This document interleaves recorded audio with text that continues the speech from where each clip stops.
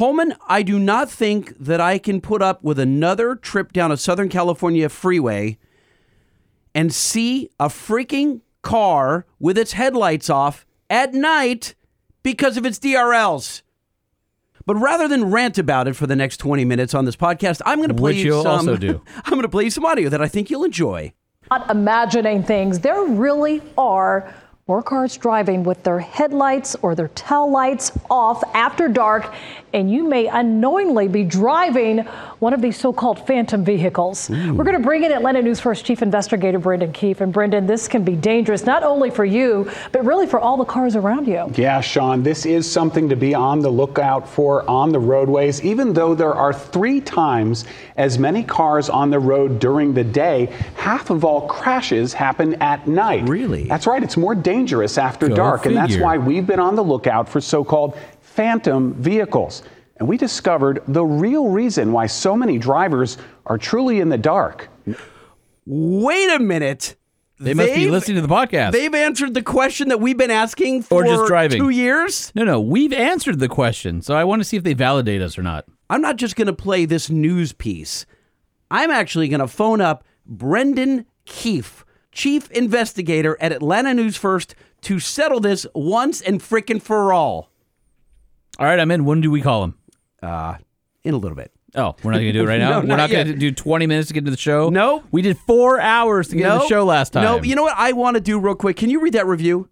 You don't want to do it now? No, we're going to do reviews later. Okay, you sure? Yes. Because that review addresses our long intro. So let's make the intro longer by doing more stuff before we do it. All right. So on this Truck Show podcast episode, we are going to cover phantom cars. Okay. And later in the show, we're going to talk about someone that we lost, someone very important to the automotive industry. I would say a national treasure of the automotive industry. Okay. I'll give you that. Kind of a little bit sad, and we'll pay our respects. And also, I'm going to explain how I almost died. Well, I almost got killed in the Arizona desert. There's a lot of death going on. Is that interview with the psycho? Yes. Okay, we'll get to that. He could be listening. He might be a new listener. Don't call him psycho. That's what you told me. I have no context. I haven't heard the interview. Okay, well, I'll play that. You're going to want to hear You texted me a bunch of weird stuff, and I'm like, well, are you in danger? And you're like, I don't think so, but I recorded something. And I'm like, okay, thanks for covering the show. I ran into a very interesting character at a rest stop, and you're going to want to hear the audio. That's probably not where you want to run into people. Okay. Anyway. It wasn't in the restroom. You survived a rest stop. Stop. Exactly. Okay.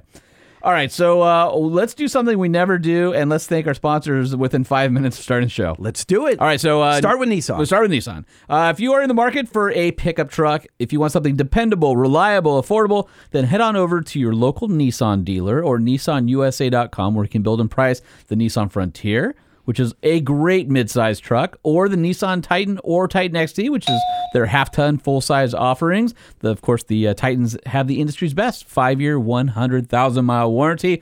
Nissan has been supporting the podcast for over 5 years, and we'd love if you would support Nissan in return. So if you're looking for a new truck, at least put them on your shopping list to go for a test drive. I think you'll appreciate how quiet they are, how smooth they are, and those zero-gravity seats are super comfy with that great Fender audio system.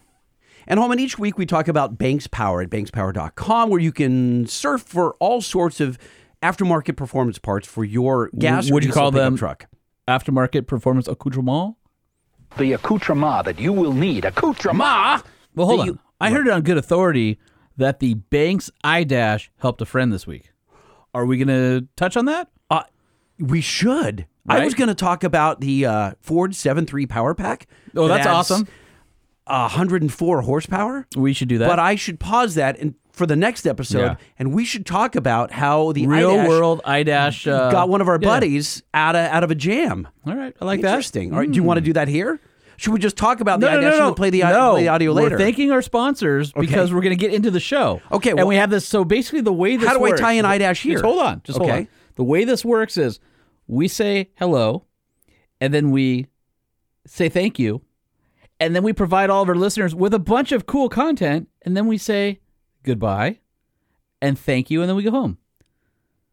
You're jumbling the whole thing up. So this section right here is where we say thank you. Okay, we say thank you. Thank you to Banks for making an awesome product that saved one of our friends. And if you are looking for awesome products, then go to bankspower.com, where you can type in your year, make, model, and see all the litany of awesome products available for your specific truck. But we're not going to talk about the iDash specifically here. No. We're going to do that later. Well, you can talk about the iDash specifically here, but we're going to talk about our friend later. The iDash is the most powerful OBD diagnostic device and performance gauge you can buy. It does everything you'd ever expect out of a diagnostic device, but it has hundreds of calculated parameters if you're trying to diagnose an issue on your truck, gauge the performance of your turbo, your intercooler, and so much more. You'll find yours at bankspower.com, and it saved one of our buddies, which we'll talk about later. All right, and if you're looking for a new set of shocks for your ride because it rides horribly or it fades or it heaves or it bottoms out, then you might want to go over to BilsteinUS.com, where you can check out some of the best shocks on the market. It doesn't matter if your truck is stock height, if it's lifted, if you tow, if you go off-road. Bilstein has vehicle-specific valving. That's exactly what you need to get the most out of your ride. The best part is, if you've got an old tired lift kit, they even have the right aftermarket extended and collapse lengths, so you could take off those ugly old rusted out blown white shocks and put a nice Bilstein reservoir monotube right in its place. So if you're looking for a shock that keeps you going when the road runs out, then you want to head over to, what's that website? BilsteinUS.com. Did you know you can also make your daily commute more enjoyable? You can? Also have a better controlled ride while towing. If I buy Bilstein. If you go to BilsteinUS.com, that's right. Go to their website and click on Find Your Product, where you can also do your make model. And now it's time for On X. This is how you prevent yourself from getting lost in the desert. It's also how you find out who owns the property so you don't get shot. It's also how you have fun off-road. OnXoffroad.com is where you go to explore the account, find out which plan is right for you. Then when you're ready to download the app, you just go to the Apple App Store, the Google Play Store, whatever is convenient for you. You get the app, and here's the awesome part. You can be kicking back on your couch with your laptop open and create the perfect route through the Black Hills of South Dakota or the Mojave Desert or maybe the beaches in Florida. Do they have the beaches in Florida listed there? They probably do, right? I'm not going to tell you. If you are curious, download onxmaps.com and check it out. Not only can you use their route builder tool to create a route, but you can share it with all of your buddies so everybody has the same maps on their device. You can discover off-road trails, public and private land ownership. You can save maps for offline use in case you don't have a cell signal. You can customize them with markups. You can track, save, and share trips. And, of course, sync with CarPlay and or Android Auto. It's got some powerful 3D satellite views. It's an amazing app. It's great for adventuring. If you want to know more, head to onxoffroad.com. The Truck Show. We're gonna show you what we know. We're gonna answer what the truck, 'cause truck rhymes with the Truck Show. We have the lifted, we have the lowered, and everything in between. We'll talk about trucks that run on diesel and the ones that run on gasoline. The Truck Show, the Truck Show, the Truck Show. Oh, oh. It's the Truck Show with your hosts, Lightning and Holman. All right, so that's pretty good. I mean, we got into it under 10 minutes, I think, so good for us. This is actually an action-packed show. It is. Are we going to do the review here where the guy nails us for doing long intros? No, that's still later. That's later. That's when we do reviews. I want to get. Why are you so excited about that? I just am. I want to come at him. You know what I'm saying? Like, why? What, buddy? You want to come at him because for once in our lives we showed him up by doing it shorter. Mm-hmm. And you want to be like, no, look at this episode. No. As evidenced by today. I get it. We'll get to that later. All right, Holman, it's time to dial Atlanta, Georgia. Are you set? I was just in Atlanta, Georgia 2 days ago running through the airport. Why weren't you just walking? Because you were late? I should tell him this story and see what he says. All right. He's truly from Atlanta. Okay. And he's an investigative journalist. I have questions. All right, hold on 1 second, and I will dial Brendan Keefe.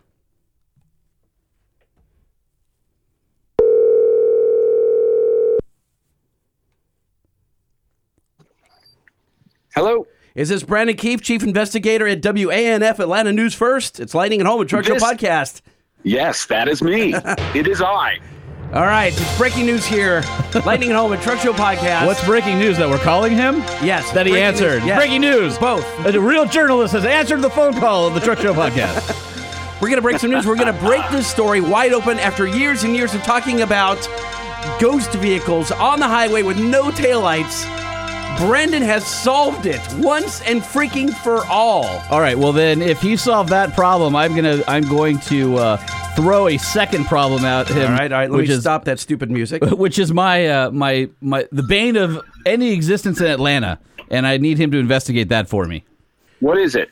All right, tell me if this record has ever been beaten in the history of air travel.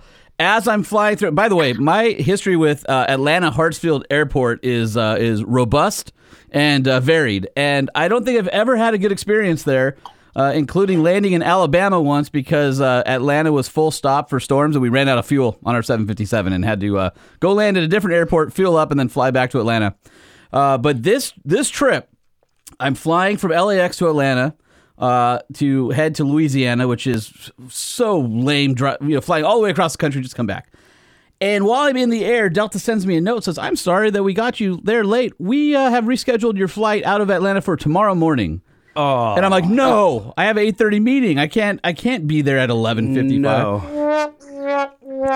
So it says to me on my phone, if you want to confirm this new booking, push this button, or if you want to deny it, push this button and resume your flight. I'm doing the math. I'm doing airline math. I'm like, all right, what time? We landed Atlanta, so your landing time is this. By the way, is there going to be a question for Brendan at some point? Okay. 20 minutes to get to the freaking gate. So I'm working all that in. I get to gate A30 or something like that. I have to get to D18. I have 18 minutes. I'm sort of toward the front of the plane. This nice Asian couple next to me said, "Oh, you have a flight. We'll stop everyone." And they get in the aisle like, "He has a flight." I'm like, "Awesome." So they block the entire flight. I get out. I run through frickin' Terminal A, and then you got to go down the escalator. And as you get to the bottom of the escalator in Atlanta, there's a train that takes you to like the concourses are T, A, B, C, D, and E, and F. It's like this massive God's mulligan of airports. As I reach the bottom of the escalator, God smiles upon me, and the tram arrives, and the doors open up. And I'm like, that means I don't have to go on the moving walkway and run that way. I can take a couple on the train. Okay. Get to the train. I get to Terminal D. I run all the way down to the gate. From exiting the plane in A to getting through the door on D, 9.5 minutes. That might be a new record. Yeah! I knew it! All right, what I want to know is, how the hell do you people fly in and out of Atlanta? So we have LAX, which is actually worse than Atlanta, so I guess I get it. But every time I go there, it's like, oh, there's you either have 4 hours, 12 hours of layovers and storms, or you have 15 minutes. They say the road to hell includes a layover in Atlanta. That is completely true. So being a Delta flyer, I'm in and out of that place all the time. I try to avoid it at all costs because I can go through MSP or Salt Lake City normally, or even Detroit. But man, Atlanta ain't great. What's so funny is when we were originally scheduled to talk to Brandon a week or so ago, and he was tied up, and I think you were traveling through Atlanta, right? That's right. What is your worst, best Atlanta ATL story? You've got to have one. Oh, I've got so many stories, but like any difficult situation, I've repressed about half of them and take hypnosis to extract them. But we just did a big investigation at the airport where a gun had gone off about 18 months ago. A felon had brought a gun through the checkpoint, and I thought, okay, they're going to put barriers up now. You know where they do that secondary screening where they say, hey, there's something in your bag? There's no barriers. The TSA doesn't have a barrier. And so the guy just reached into the bag and the gun went off when he grabbed it. Shut down the biggest airport in the world. What? Yeah, and that thought they would put the barriers in, but 18 months later, you can still reach into the bag. It's the honor system. So that's like the craziest story I've seen at the airport. Monroe Airport in MLU in Louisiana, which is a little two-gate airport. It's actually the birthplace of Delta Airlines. That was my final destination on this trip.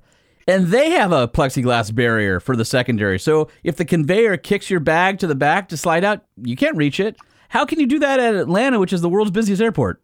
Yeah, it's a mystery, isn't it? I mean, sometimes, scale is not the answer, right? I mean, it's just so big that sometimes they don't answer these problems. But that's really the TSA's responsibility. And we asked the TSA and they said they don't, they're going to do a pilot program, but they're not really interested in it. Is there but you still have to take your shoes off for a failed shoe bomber 20 years ago. Is there somebody to actually talk to at TSA? Do they actually respond? Because it just seems like it's the abyss of government bureaucracy, and any question just goes into the ether, and nothing ever comes back. I think the thing that I was mildly annoyed at, definitely not amused with, is if you remember, they went to those bins with conveyors at airports.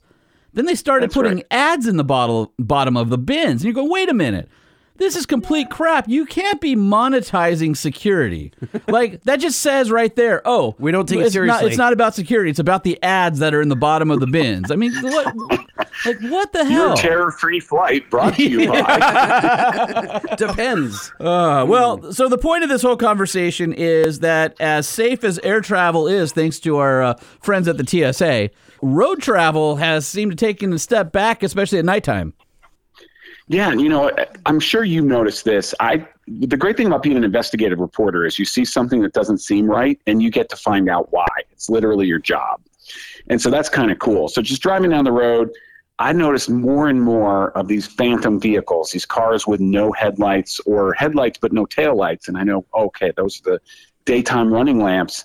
But I flash the high beams or try to signal to them, and they just think I'm a crazy person. They don't realize I'm trying to tell them their taillights are off. And they don't even know it. Jay bought a sign that he could flash at people. You mean Lightning? Me? Yes, Lightning bought a sign that he could flash at people that scrolled. The problem is the sign scrolled too slowly, that it was even weirder than just flashing at them. They couldn't read it that said turn your lights on. All right, go for the deep dive. I feel like Lightning. this is a deep dive. Here we go. Hold on one second, Brendan.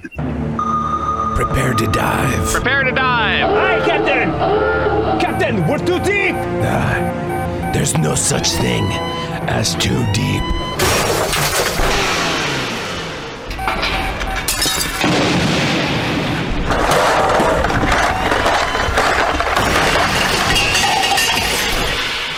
Okay, that was too deep.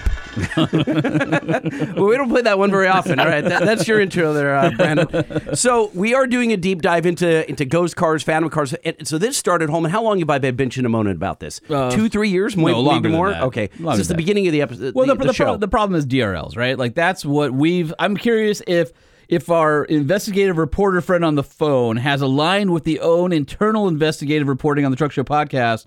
So Lightning and I have had an argument where to me, it's.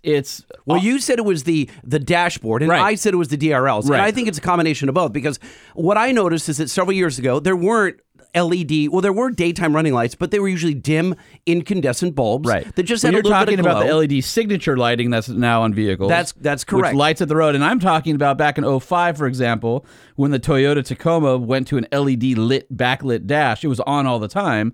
So there's nothing to cue you internally as to whether it's your headlight mode or just DRL mode. So I thought the DRLs are so bright at the advent of LED, forward-facing LED daytime running lights, that the average person sees a glow on the ground in front of them and assumes their lights are on. And the reason I disagree with that is because I think most people are driving where there's street lights and the road's already lit up.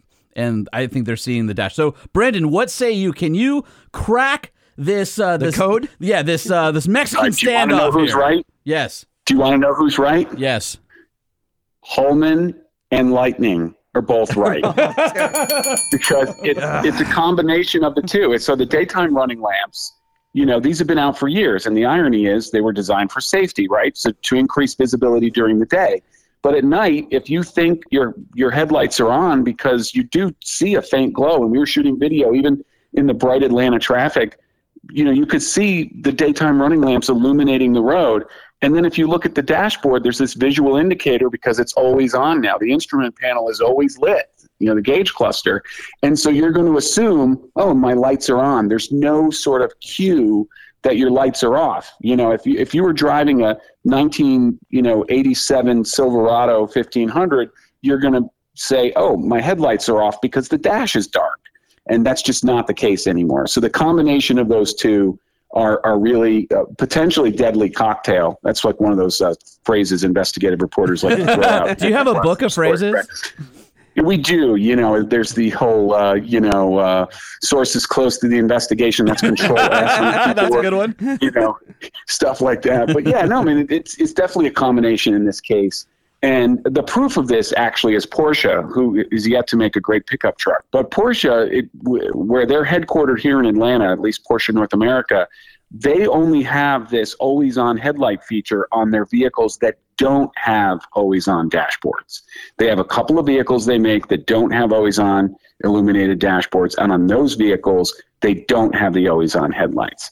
And they said it's because they're not necessary, like they are in the other. Well, and as things change, where you go away from traditional gauges to a screen that is displaying a graphic of gauges, there's not going to be any way to know that that screen is, it's either on or off. It's either displaying the gauges or it's not. Be on. It's like a TV. They don't have remember when they first had the big screens for just the audio, and you could actually turn it off. You could go to black, but they're not going to offer that for your Speedo and your. No, you have to have that. Yeah, things like that.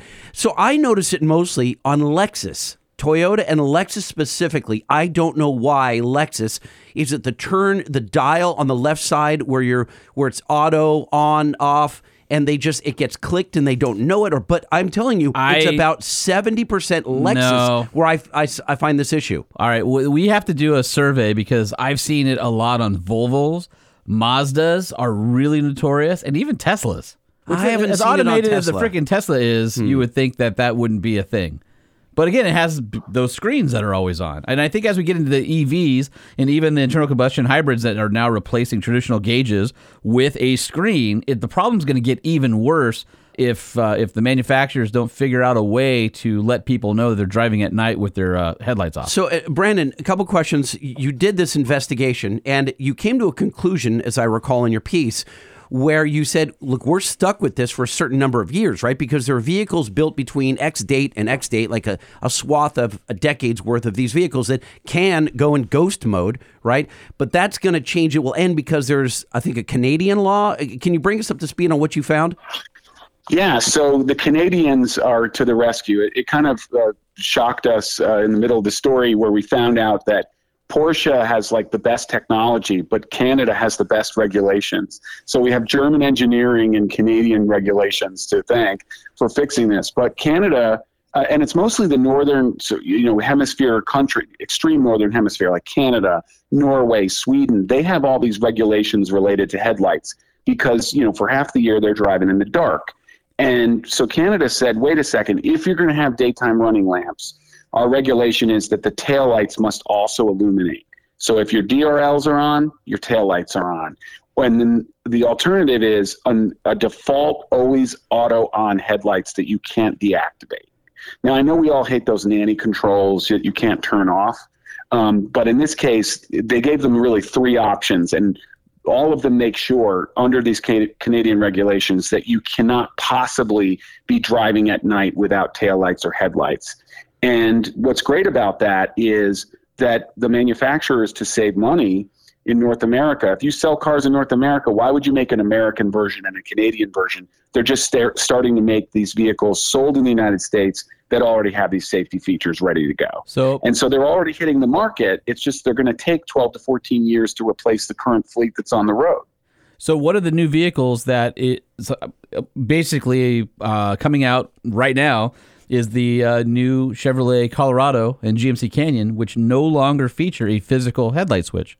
Oh, no kidding. So those vehicles, you have to control it through the infotainment screen. So basically it's a sub-menu inside the 11.3-inch touchscreen. And the problem is that if you reach a daylight, headlight section, you might have to fiddle with the touchscreen, or if you need to control your lights to turn them off, you have to do it. Otherwise, they're automatic. And I'm guessing that's probably because of these new regulations coming out. And my guess is you're going to see that this becomes standard across GM vehicles as they, move to new platforms. The other thing is how many people have complained that the four-wheel drive switch and headlight switch look like each other or took up that real estate. So GM is saying, well, basically, we can get rid of the headlight switch. We can solve this problem. We'll make them automatic all the time. And we free up space to the left of the steering wheel for secondary controls. Right. Yeah, I have a 21 GMC Yukon myself. And the switch it's got a spring in it. So you can turn the headlights off, but the spring automatically sends it back mechanically to auto, and the next time you cycle the ignition, it's going to default back to auto, no matter what you do. I wonder on the vehicles that I'm seeing, that we're all seeing, how they get like that. Like, are they taking it to a mechanic or car wash, or like under what circumstances someone turning it off manually? Are they in their driveways, sitting at night on the phone for a while? I've done they that. Turn it off so they don't annoy their neighbors. I come home at night and I may, be eating tacos in the driveway after a night of binge smoking cigars and bourbon. Mm-hmm. And you got to have tacos. I've got a simple answer for you. Yeah, I mean, two things. One, as an investigative reporter, sometimes we stake out corrupt officials. If you've got two headlights on, that doesn't help. So turn those off. But obviously, they're not making them for the sort of subset of the market that does investigative reporting. But sometimes I'm parked on a hill at a light, waiting for it to change, and because of the angle of the hill, I am blinding the driver on the other side of the intersection. And in those cases, I switch to the parking lights until I'm through the intersection. Well, I think you're burying the headline here. The headline is there are still courteous drivers in America. That's what I'm getting out of this. Yeah. Not many of them. Holman has been with me on several occasions when I've flashed people, and I mean with my headlights, because the other kind of flashing that would actually cause an accident. Yeah, that's exactly. You the don't want safety any issue. of that. Sure. Yeah. So I can't. Are those get them, man boobs or other? So the flashing. Your high beams are on. It's cold out. Exactly. So the flashing doesn't work because the flashing tells the guy in front of you, get out of the way. And it's Southern California here, and they don't care. They're like, nope, I'm going to go 50. It also says shoot at me if you happen to have a gun. Well, that's in in East LA, yes. But so the flashing just doesn't work almost ever. They have no idea because they're looking at their dash and they see the road lit up and they see their dash lit up. I'm behind them and I go off, on, off with my headlights. And they think you're going to attack them, so they speed up. So it's now they're even more dangerous. If someone behind me is turning their headlights off and then on again, I'm thinking, okay, they're signaling me to do something, and I'm looking around, and that doesn't work either. So then I use It doesn't work. No, so then I get my freaking taser and I wag at them, which is totally illegal. I go left, right, like a police car, because I can make my lights flash left and right. And in my ambers, that doesn't work either. So then I get up on the side of them and I roll the window down. At this point, you just need to drive away. You've spent too much effort of your time. Totally obsessed. And I get to the side of them, I roll the window down, and I'm like, headlights. And then they don't roll the window down because I've scared them. Then I get my flashlight, my little stream light, and I flashlight them. You're going to die. And then they roll the window down. Yeah, but it's like a little old lady. She finally rolls the window down, and I go, your headlights are off. Your lights are off. And then she can't hear you. No, she hears me, and she looks at me, and she goes, no, they're on. They're on. And I said, they're off. And I said, your lights are off. She's like, no, they're on. And she's arguing with me.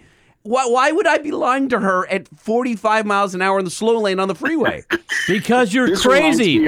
You've chased her. This reminds me of, do you remember John Candy and Planes, Trains, and Automobiles? Yes. They're driving the wrong way on the interstate, and the guy goes, you're driving the wrong way. And John Candy goes, how do they know? Or you're going the wrong way. And they say, how do they know where we're going? They don't know where we're going. Exactly. Yeah. My dad was driving me home from the miscarriage of an airport that LAX was, and we're going down the 405, and sure enough, here's a car speeding by, ghost mode, right?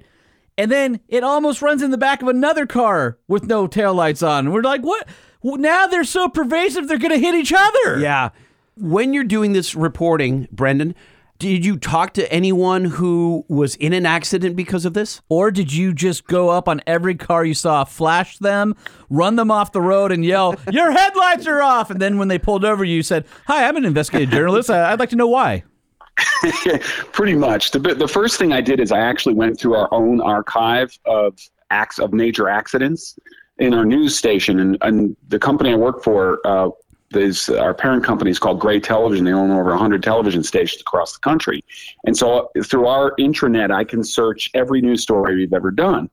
And I pulled up all these crashes with the keyword lights or headlights. And it turns out there's almost always a secondary factor that was treated by the police as a primary factor. So obviously alcohol, speeding, things like that. So very rarely are they writing this down as, it was the lack of headlights caused the crash or the lack of taillights. I think it's very similar to lane use, which is one of my biggest pet peeves when someone is in the hammer lane and, they're driving like Miss Daisy and they have no idea. I mean, like, hey, here's a clue. if you look in your rearview mirror and there's a stack of cars behind you and you look forward and the road is clear, you're the problem. You know, it's like call up Taylor Swift. Hi, I'm Not the me. problem. It's me. Yeah. You know, and so, but the thing is, though, that's a primary cause in many crashes, but it's never written down that way, because what you have is someone behind that slow driver who then swerves into the right lane to pass them, and then it causes a crash or road rage or whatever. But then, you know, the sort of second level, originating cause isn't on the police report. So no one's tracking this, is the bottom line. I actually called 2 police departments here in Metro Atlanta, and they generally don't like to hear from me very much because we're usually holding them accountable for something. But I'm like, no, guys, this is a good one. We're going to go and do a ride along with you, and you're going to talk about, this problem. We're going to help. We're going to work as public safety partners.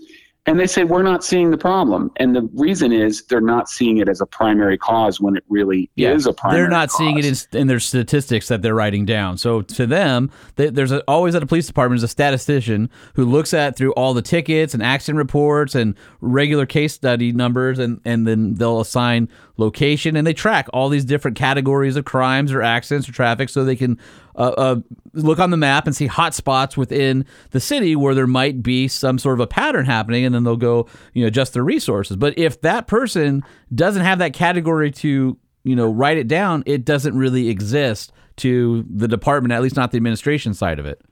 Yeah, I think that's exactly right. And so then it becomes a big problem. And that's why we did a story on it, because we saw no one had actually looked into this. I mean, usually what I do is, stories that change laws, put corrupt officials in prison, that kind of thing.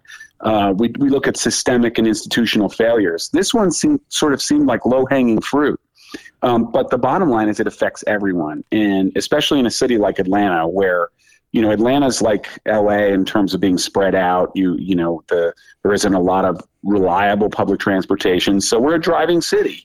And we spend a lot of time in our cars because Atlanta, as you know, is an hour's drive from Atlanta, and because of the traffic. And so, we wanted to make sure we could help, people stay safe. But the bottom line is I was seeing it every night, and seeing it more and more, which actually makes the argument that it's the dashboards, the gauge clusters are the primary cause, only because DRLs have been out for more than 20 years. And these illuminated dashboards are a newer phenomenon. I'm going to take that as a win, Lightning. Yeah, no, he said it was both of us. And right, then he backtracked and just clarified his stance right there. The dashboards. Yeah. Well, what do we do, Brendan, in your opinion, after having flashed your headlights, turn them off and on, and yelling at people? Well, you didn't. I did. How do we communicate this? I would like to, so I went on Amazon. I actually did a little bit of research, who had the best LED scrolling screen. And I bought one that was about 8 or 9 inches square. You program it with your mobile app, and you can do happy faces, middle finger. You can do a scrolling message, whatever. It goes in the back window, has a little suction mount, and I would scroll the word headlights, and that didn't work. And then I would hold it out my window, like literally at the person, and I'd scroll headlights, and they wouldn't read it or didn't care. So that's out. That's not going to work. Do I make a giant LED thing and I put it backwards like the word ambulance on my hood, so when I'm behind someone they can read it in their rear view that says lights? Like, is there a solution to get people to turn on their freaking lights? Because I'm seeing it every single day, and sometimes I'll see 2 and 3 a night. Yeah, I have an idea. First and foremost, though, what you're doing, this show, all kidding aside, I know that this show is fun and irreverent and all that, but this is a public service you're doing right now, because if one person out there listening thinks about this and then says, wait, you know what? I'm going to look for that icon on the dashboard. No one knows what any of those icons mean, but there's a headlight icon that'll tell you if your headlights are on or just your parking lights or just your DRLs. And then the story we did. But one thing I'm looking at doing is going old school. When I was younger, I'm 55 this year, so I started driving in the early 80s. I had a CB. And the CB had a PA system on it. Remember those? Oh, God. You said the magic word. He's standing up with his arms in the air. Yeah. He's right? screaming. Right? Hold on. Wait, so Brandon they doesn't sell know these this. little 8-ohm speakers. Oh, do you have one? Oh, Brandon, yeah. wait, Okay. Brandon, hold on one second. So we had the president of Phoenix It's FENIEX. They make emergency first responder vehicle things such as they make all the strobes, sirens, all that stuff. I just bought a PA system with not one but two 100-watt PA speakers that I'm installing on my truck. Mañana. Tomorrow they're going in. I've got the handset. This is the difference between you and me, because when I had my 1994 Ranger Splash, I installed a PA system on it, so I too could yell at people. That was so you could order more stuff in the drive-thru. You could that's order exactly stuff what I did. We would pull up to the drive-thru, and they said, "Welcome to McDonald's. What do you want?" And you're like, I would want a sandwich fries and a Big Mac.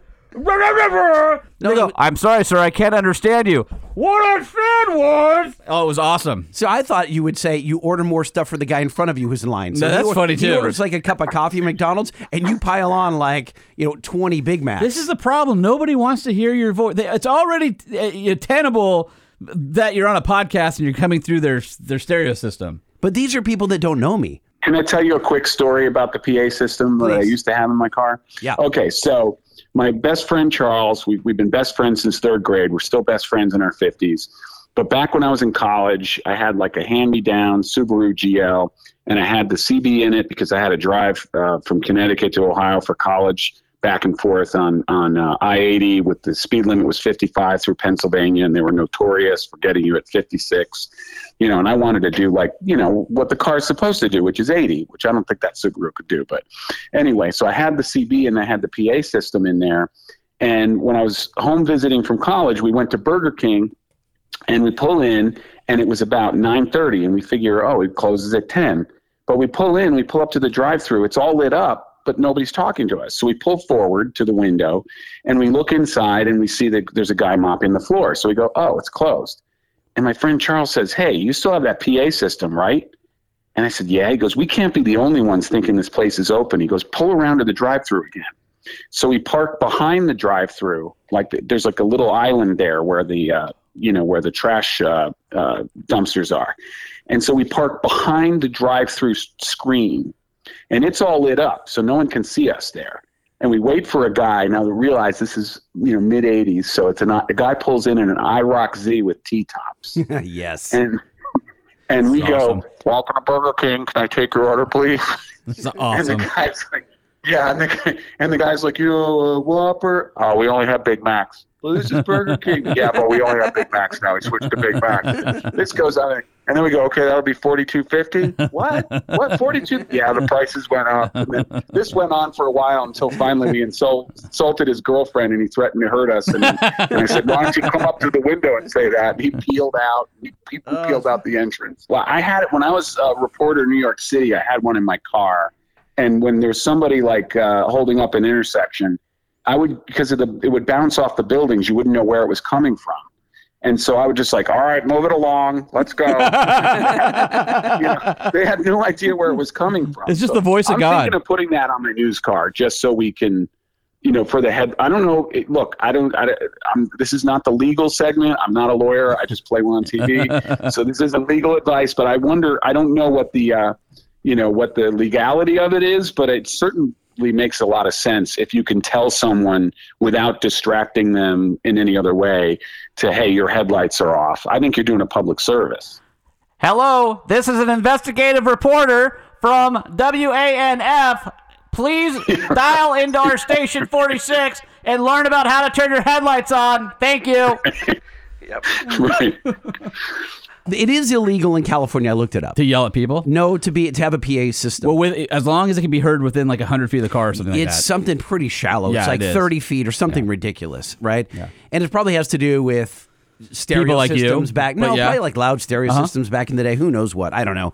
But so what? What are they going to do? The cop's going to pull you over I was trying to help this old lady to turn her lights on so she didn't get creamed.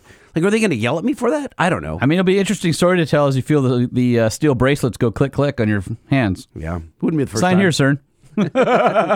I really appreciate, Brendan, I thank you for coming on the show. I want to keep you on our good side.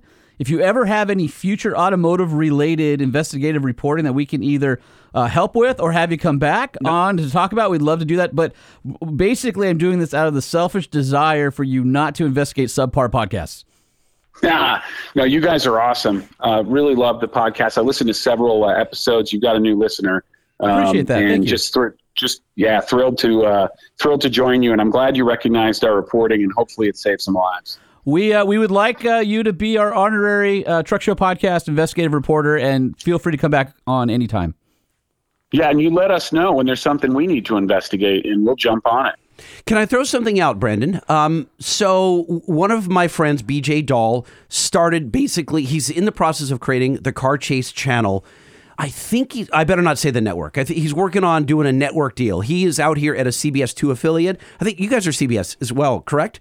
Yep, they say I put the BS in CBS. So anyway, he is the guy that first started putting the By the way, we put the car chases. in truck. Yeah, we did the UCK in truck. Yeah. I like that. We need that. So he started broadcasting or streaming the high-speed pursuits on Facebook direct. We also put the odd in pod. So would you stop it? So anyway, I'm getting at high-speed pursuits. I'm sure that they happen in Atlanta just like LA. And what they do is they oftentimes go to experts, and they never know what kind of truck or car the guy or girl is driving. I follow one of the helicopter guys, and when it's live, I'll DM him, and he's checked DMs to figure out what it is, and I've hit him up before. So I am offering up Holman across from me here, who I think is an expert in the field and could be called upon if you, who also seem like an expert, aren't available. They could reach out to Holman and say, we think this guy's going 120 miles an hour on the highway, and we think he's in a Tahoe. And then he comes out and goes, no, that's a GMC, blah blah blah. And he goes, that's got a 5.3 liter engine. It's only capable. It's got a speed limiter of 111. He knows all this stuff. So I want to offer him up as a resource. That's brilliant.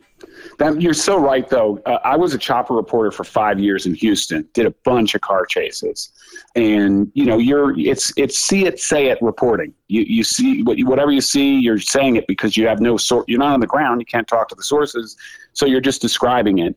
And unfortunately, sometimes in the helicopter, they put people who don't know about cars, and then also don't know about they call the pit maneuver the wrong thing. They'll call it the pursuit intervention technique when that's not its precision, immobilization technique, and they'll screw up all those things. And I'm a details oriented guy. I'm right there with you.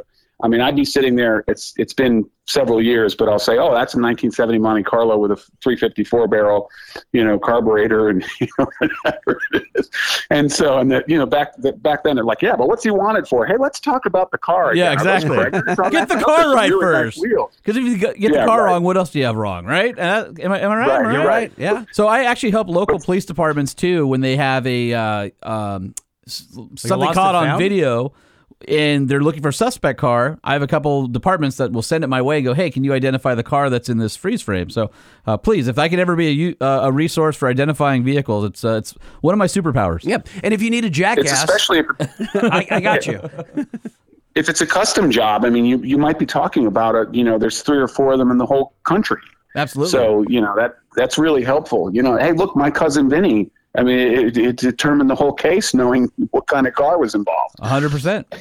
Yeah, right. You guys are awesome. Thanks so much for having me. Yeah, fantastic. We'd love to check in with you again if we can find an excuse. And I appreciate you mostly because you gave me one more hash in the correct column. So between Lightning and I... Hold on a second. I think that he started, and I still maintain that we're both right. I get 2, you get a half. It's perfect. No.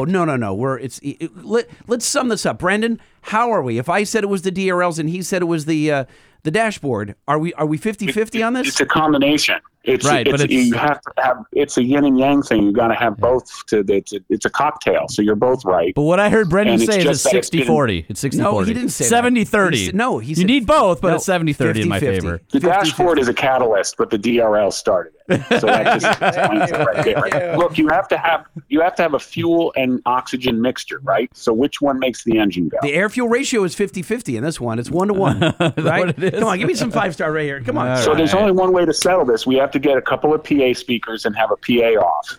Oh, we can have a PA off. All right, we'll be the 2 guys at the intersection all the time. Hey, what?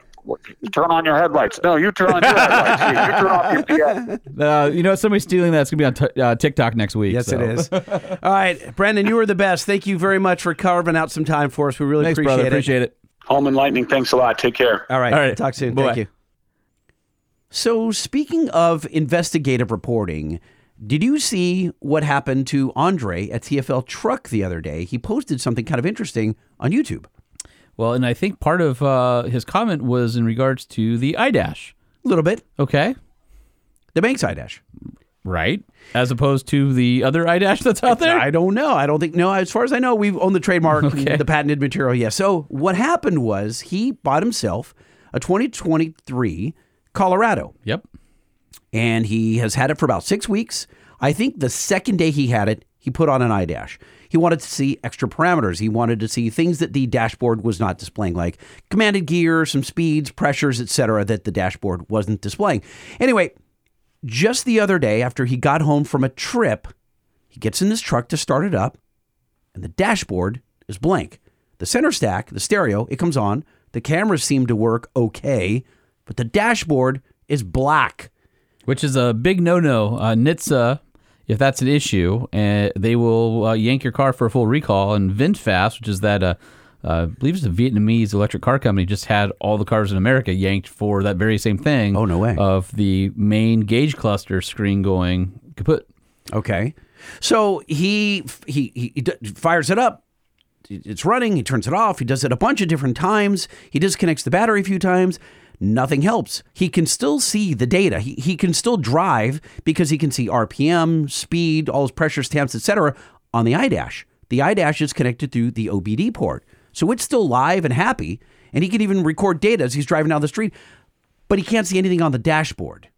So he put this up on his YouTube channel. No. He can see everything on the dashboard. He can't see anything inside the driver information center. So the gauge cluster screen is bad.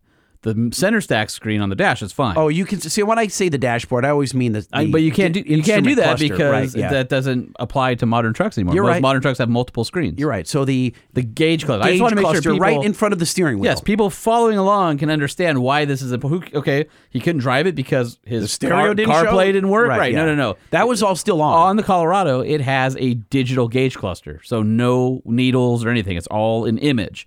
It's all a picture. It's just like if your iPhone was up there, like pixels. Exactly. And so the pixels were off.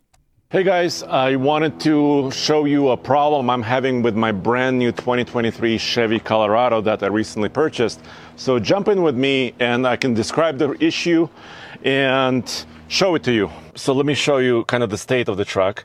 I'm using a Banks iDash Data Monster gauge, which is the only way currently that I know my RPM, my speed, my fuel level, and some other data. I mean, I can have many different data parameters. Why do I have this gauge plugged into my OBD2 port? It's because we use the gauge on our iGauntlet runs, and I'm learning about it, and I'm studying some extra parameters. So I've been kind of leaving this in, and it's been here for at least a couple of weeks. All right, so basically he gets into his vehicle, he starts it up, it's running, or he starts it up and no DIC, no gauge cluster. Then he starts it up, still doesn't come up. He's showing how the center stack screen and cameras are doing their thing. And yet the only thing working was the Banks iDash. So it's still able to pull information off the CAN and display it. So I guess technically he would have been in compliance to drive on the street because he would know his speed and all that kind of stuff. Right. So it was interesting. Here's how this went down. Earlier today, this video just went live today when we're recording this. And we got tagged, Banks got tagged a couple times. They're like, oh, I bet it was the Banks iDash that was causing a conflict in the CAN bus Which it doesn't data. work that way. I've heard other people say that, but if it's plugged in and it's not overloading the bus, it's just reading what's going through. So there's a couple things going on. And people said that about Uconnect 5 on the Stellantis vehicles. Yeah. They said, oh, my thing's wigging out because of the iDash or because of whatever, my scan was gauge or whatever the gauge they had plugged in at the time. So that's not how it works. The diagnostic bus, the OBD port, is just that. It's diagnostic. It's secondary to every other module on the vehicle. So when the ECM turns on, it checks in with all the body control module, the transmission control module, all those modules all get priority. The diagnostic bus is secondary or tertiary. It's only after everything else is live that the diagnostic port is enabled and data will stream back and forth between the ECM and this diagnostic device. So and it's also on a different protocol, right? It's not talking to the body control module, which ultimately leads to the module that feeds the back of this instrument cluster. So there's a whole separate module that feeds data to this digital display. So the bottom line is, I had to go on and explain to a bunch of guys on this thread all the comments in this video. It's not the bank's iDash. So then one of our engineers who saw the video hits me with this little thing. He says, hey, Jay, just FYI, on May 16th, GM dropped a TSB, a technical service bulletin, addressing this behavior.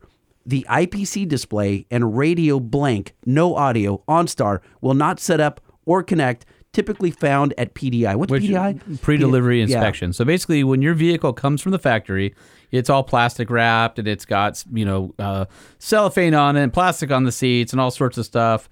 It goes to the dealer and it goes through a process called PDI, where the dealer techs go through and do a big checklist to make sure everything, the fluids are topped off right from the factory and all the plastics are removed and the protective coatings are removed and it, has battery voltage and just everything's working right. And it's that process that goes from being a dirty vehicle that has been on a train or or on a truck. Do you remember when I bought the Rock Crusher and my lifted dually? Before it was when I bought it at a GMC dealer in Culver City. I pick it up and it has 3 white fender flares and 1 black one. And I'm like, how did that get through? Oh, there's all sorts of weird stuff, though. I remember back in, the 90s where the Mercury Topaz and the Ford Tempo, I think, shared a platform in the different interiors, but you can get beige on both of them. And Car and Driver had a test car where the driver's seat pattern was different than the passenger seat pattern. So it had like a Ford driver's seat and a Mercury passenger seat. So, it happens. Yeah. And, you can make, my wife has a 1-of-1 Grand Cherokee that was pushed through. Right. So you can do different things on this. So anyway, this technical service bulletin addresses this, and it says right here that normally it's caught during this PDI process, but it says the cause is a logic lockup, usually due to low voltage, which is interesting. Yeah, that's probably why they catch it at PDI, because if the vehicle's been on a truck or a train for weeks, it's probably drawn down. And it's interesting. They say the corrective action for it is to disconnect the battery for 15 minutes and reconnect, which is so funny because so many of our vehicles today, that's the go-to. It's the hard restart. And GM's saying, yeah, do it, and then recheck the functions. And then they're saying, if it's returned, then go check for software updates and attempt to complete that. But if it's not resolved, then head on over to your dealer, because there's codes and other things that you'll get covered under warranty. But it'll be interesting to see if this goes past being a TSB and goes on to being a recall, depending on how many are affected or if an over-the-air update is possible. Yeah, usually with the Uconnect on my truck, there were guys on the TRX groups and the Ram 1500 groups that were complaining about it was looking like an old Atari that went all green and like all wacky colors on the 12-inch screen. So they ended up fixing it after, I think, 2 updates, pushing these over-the-air updates. If you remember, Holman, my CarPlay was wigging out. It didn't matter if I did it and therefore wirelessly. You were wigging out. Yeah, because I'm the sound is horrible. It was doing this. This will annoy you, but it was doing this. It'll fix it. Just needs a little update. All good. Sounds like my transfer case. It was awful. No, but it was higher pitched and super annoying in the middle of music. Mm-hmm. Anyway, so after 2 pushes, software remove updates, your drive shaft? No, I didn't. Okay, I didn't have to do anything. I guarantee you that's not as annoying. No, they can't fix your drive shaft wirelessly, can they? Nope. No. So thank you to Andre for posting that video and getting Banks in the middle of it. That was kind of cool. You can find it at TFL Truck on YouTube. Are we ready for some news, Mr. Holeshot? Sure. What's new in trucks? We need to know. What's new in trucks? We need to know. What's new in trucks? We need to know. Lifted, lowered, and everything in between. What's happening in the world of trucks? Oh, that was good. That was all right. Last week's might have been better. It was good. I didn't say it was great. It was good. All right. The reason I didn't really show a lot of excitement for getting into news is because I have sad news, and that's Jack Rebney, the Winnebago Man himself, passed away last week at the ripe old age of 93.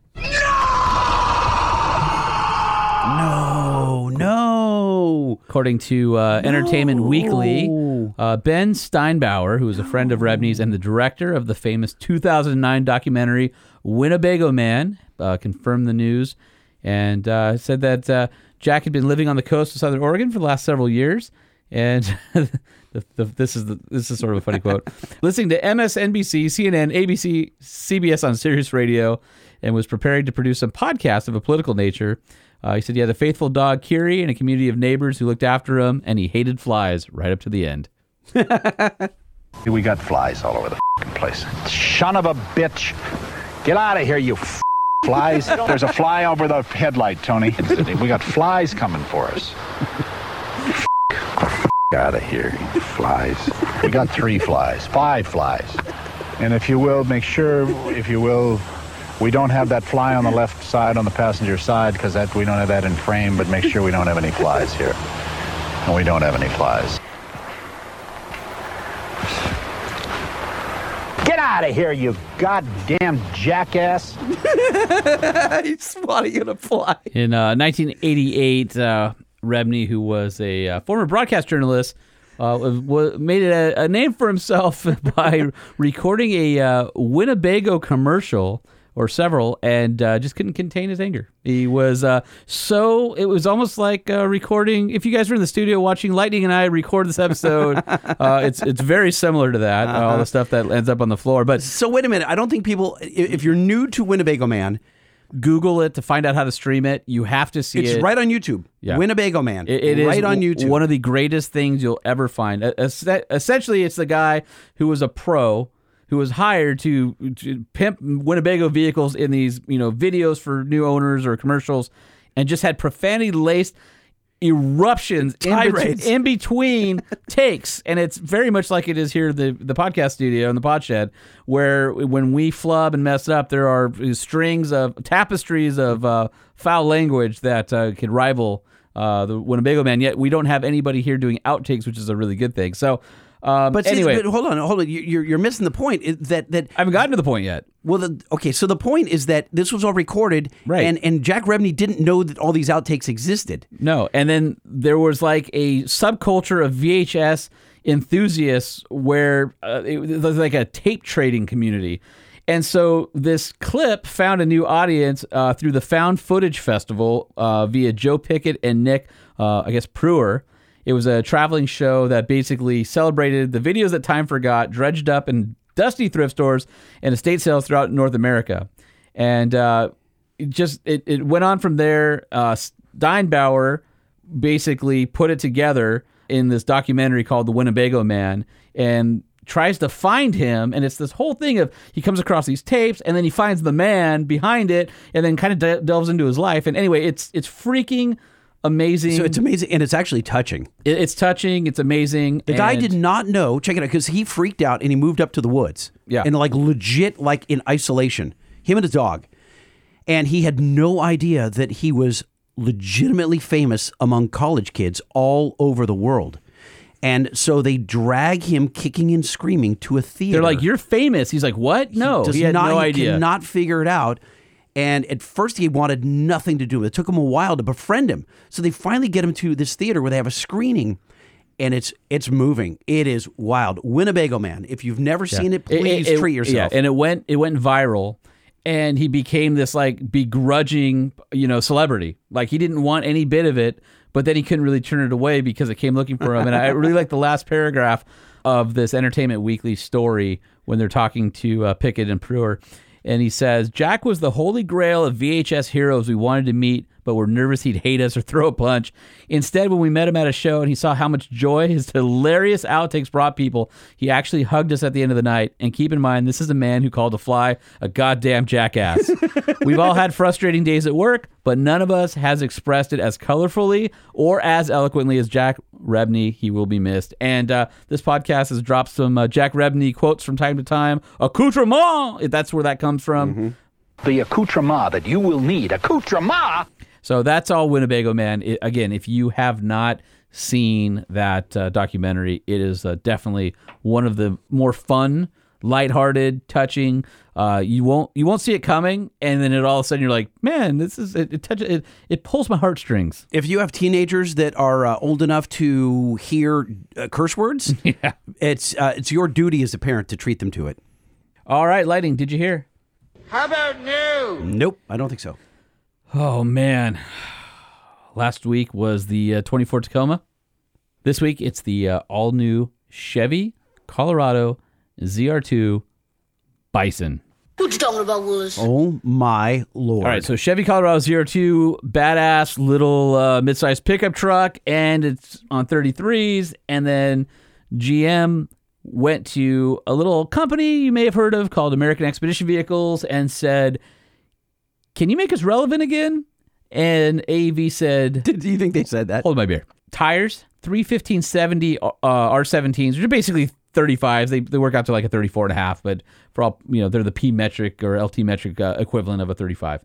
That's huge. No other midsize truck. Even the Ranger Raptor, 33s. Tacoma, 33s. They're on the AV beadlock capable wheels, so that's pretty cool.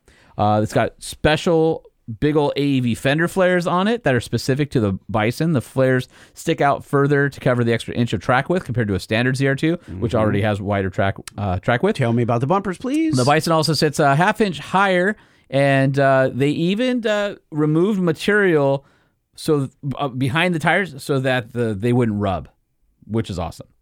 So bumpers? Hold on. How about hydraulic bump stops, front and rear? Wait a minute. Do any other midsize trucks have hydraulic bump stops from the factory? No. Huh. And there's no other truck that has hydraulic bump stops except for your TRX in the front with the Bilstein JCOs. Interesting. And so you get the Multimatic DSSV shocks, which are awesome. You get hydraulic bump stops front and rear. You get the same rock sliders that are on the ZR2, but the new bumpers are unique to the Bison. They're AV designed bumpers made by AV, not just licensed to GM from AV. They actually make them. And they're winch capable in the front.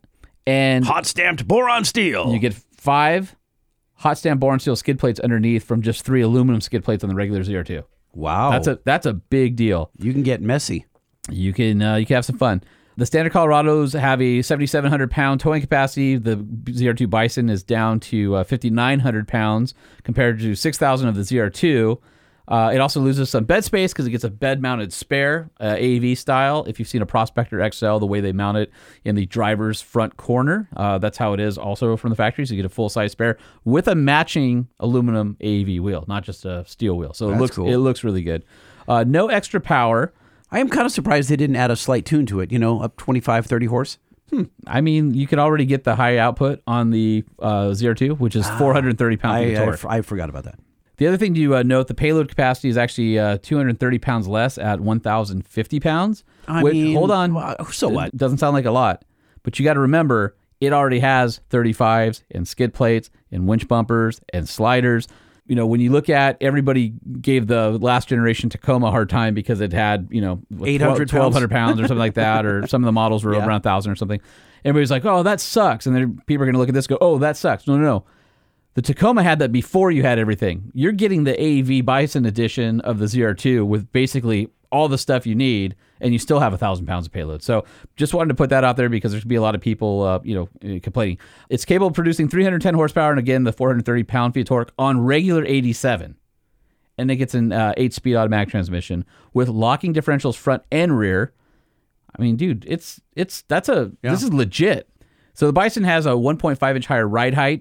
Departure and breakover angles go to 26 and 26.9 degrees. And the truck's approach angle is 38.2. So that's pretty darn good for a pickup truck of any size. So one other piece of info that's interesting to note is Chevy wanted the AEV Bison package with 35 so bad that when they designed the Colorado, they moved the front axle forward 3.1 inches relative to the previous generation just to fit those tires. And so they say, oh, it's wheelbase, it's ride handling on the lesser models, but the reality is they did that for the 35s on the AEV package, which is pretty freaking rad. So wheel travel is a really respectable 9.9 inches of front suspension and 11.6 inches of rear travel. So this thing should be absolutely a beast in the desert. And they did add a 1/2-inch body lift, which goes toward the extra tire size for that overall ride height increase. So Here's the $1 million question. When will you get one for us to go romp out in the desert? Probably when they're available later this year. Here's another thing people are going to ask. What's the travel on a 2024 Ranger Raptor? 10 inches front, 11.5 of the rear, so almost identical to this. Those two side by side are going to be absolutely awesome. So remind me again, who wins the horsepower war, the Ranger Raptor or the Colorado Bison edition? So for sure, it's the Ranger Raptor. They both have the same torque at 430, but the Ranger Raptor has 405 horsepower, and it's got a 3-liter V6 versus the turbo 4-cylinder. But it all depends on about lag and transmission and all that stuff. And honestly, as much as I like the Ranger Raptor, kind of loving the way the Bison ZR2 looks. Ground clearance is 12.2 inches compared to the Raptor's 10.7. Yeah. I mean, that's significant. It is. That's no driving over Home Depot paint bucket, though. No, that's a Quinn 74 Weld thing for sure. But, I mean, dude, that's pretty crazy. So, anyway, other options specific to Bison are things such as AV-branded leather with yellow stitching. You can even get yellow seatbelts, which I like contrasting seatbelts. I do too, but yellow is probably going to get dirty. Yeah, it might be too bright. Yeah. I like the red that came on the anniversary edition recons of the Wranglers. I think that looks really nice. Some of the Porsches with their contrasting seatbelts are pretty cool. I would have liked to have red ones in the TRX. They don't offer them. I'll have to see it in person. Yellow might be bright, but it might also be pretty cool until you eat tacos and drip grease all over them. Yeah, that's bad. And then AV designed underbody cameras mounted near the transmission gives you a view toward the front or rear of the truck with lens washer nozzles. Really? Yeah. I mean, dude, that is a lot of content. That's a lot of stuff you don't have to do in the aftermarket. This truck has got to be going for 60 to start. It's got to be somewhere around there. Yeah. But I'm just thinking, like, if you're going to buy a mid-sized truck and you want the ultimate off-roader and you want 35s, fully warranted. You still have to go do it with the Ranger Raptor or a Ranger FX4 or a Tacoma. So what I'm hearing is our buddy Andre, who just had his Colorado freak out, is crying in his soup because he wishes he would have bought this one. I mean, he might. He might be. So you may wonder about the Tacoma Trail Hunters power output. 310, 430 for the Chevy, 326, 465 for the Toyota, which is also hybrid. So it'll be interesting to see how everything stacks up. I'm looking forward to driving each of the new midsizes because there's so much awesome stuff out there right now.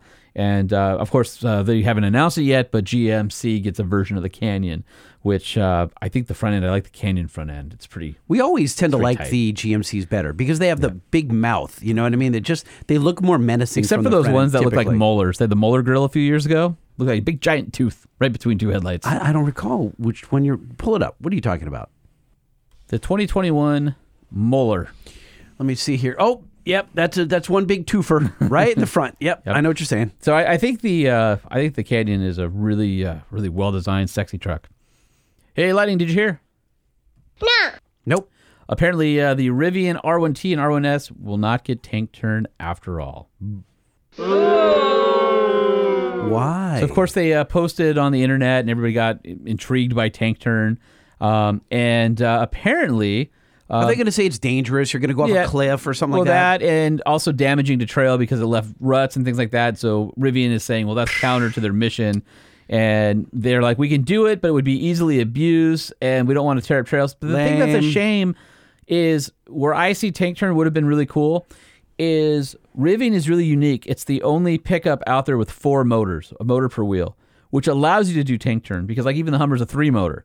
And so with individual control at the wheels, you could do tank turn. And when you were stuck, you would be able to tank turn out of your ruts in mud and things like that. Like I could see tank turn being used as like an extraction mode. And I hope they reconsider and at least do something where maybe it doesn't let you do 360 pirouettes. At the very but least, it would do something to alter the direction of the vehicle. Say like 1 mile an hour max or something, right? But I can imagine that would turn up on like every street takeover video. Instead of doing donuts, you'd have Rivians doing tank turns in the middle of like La Cienega and Manchester. Yeah, I mean, Rivian takeover. Yeah. But on the trail, I think it's fine. I think you could have gotten away with it with maybe some guardrails there, because I think it could have been super useful. So it's sad that they are walking away from tank turn. I know a lot of people were expecting it, but no bueno. Hey, Lighting, did you hear? No! Nope. Did you hear about the tow truck flatbed that became a Dukes of Hazzard ramp for a Georgia driver? I heard about it. I didn't see it. You haven't seen it? No. You haven't seen a Nissan Altima launch at like 50 miles an hour off the back of a tow truck and hit another Altima? No show to me. Oh, my gosh. So this is the police officer's body camera. Okay. He's on a scene of another crash. And he's watching as, oh, my God. Oh, no. Oh, my Lord. Oh. Now he's running after the car that just... How do we explain this? So it's a tow truck. It's everything you've ever wanted to do as a car enthusiast when you have seen a ramp truck or a tow truck with the ramp down and that flatbed. You're like, I can jump this. That person did it. Completely cleared it. And cars are so safe today, that Altima, that person apparently was okay. If you can believe that. Play that again. That was ridiculous. Sorry about this crappy quality audio, but it was, again, from like a GoPro style. No, it was a body cam. A body cam, yeah. Cars coming along in the fast lane. Oh, hits the ramp, goes over the cab of the tow truck, skies it more than 100 feet in distance. About 120 feet, they say. Oh. And, it was captured on the... So basically, there was a scene. Imagine a divided highway with 2 lanes in each direction. There was a crash on one side. They were tending to the crash. The tow truck was on the other side. We had a big green, grassy median, your typical southeastern-style freeway. And apparently, the driver of the other vehicle lost attentiveness. Apparently, it was a 21-year-old driver who was transported to the hospital after being removed from the vehicle. And somebody on Reddit had said that the bar on the back of the rollback, or the front of the rollback, was destroyed, but the cab was okay on the tow truck, if you can believe that. It doesn't make sense when you see it. You'd think that the rollback and the cab would stop the car from going over the cab, and it didn't. It didn't, because the car was going so fast it just skipped like a rock right over the cab. According to the Lowndes, I guess, Londes County Sheriff's Office, the Altima traveled approximately 120 feet in the air. Then it made contact with the ground, hit a second Nissan Altima while it was rolling over, and then traveled another 23 feet before coming to a stop. And the driver was cited for not wearing a seatbelt. Wait, what? Yeah, according to this report. So anyway, crazy crash scene. And once again... 4 or 5 people tried to show that to me. And you wouldn't do it? No, it's just... Were you afraid it was a snuff film? I don't like seeing people die. No, he died. I didn't know that at the time. So that's the silver lining. Hey, Lighting, did you hear? No! Nope. Our friends over at Jeep have jumped the shark, and I'm not okay with it. Tell me more, please. Apparently, because Holman loves all things Jeep. Thanks to something that I have been joking about, I put it out in the universe, and now it's coming true. Jeep is toying with autonomous off-road driving technology.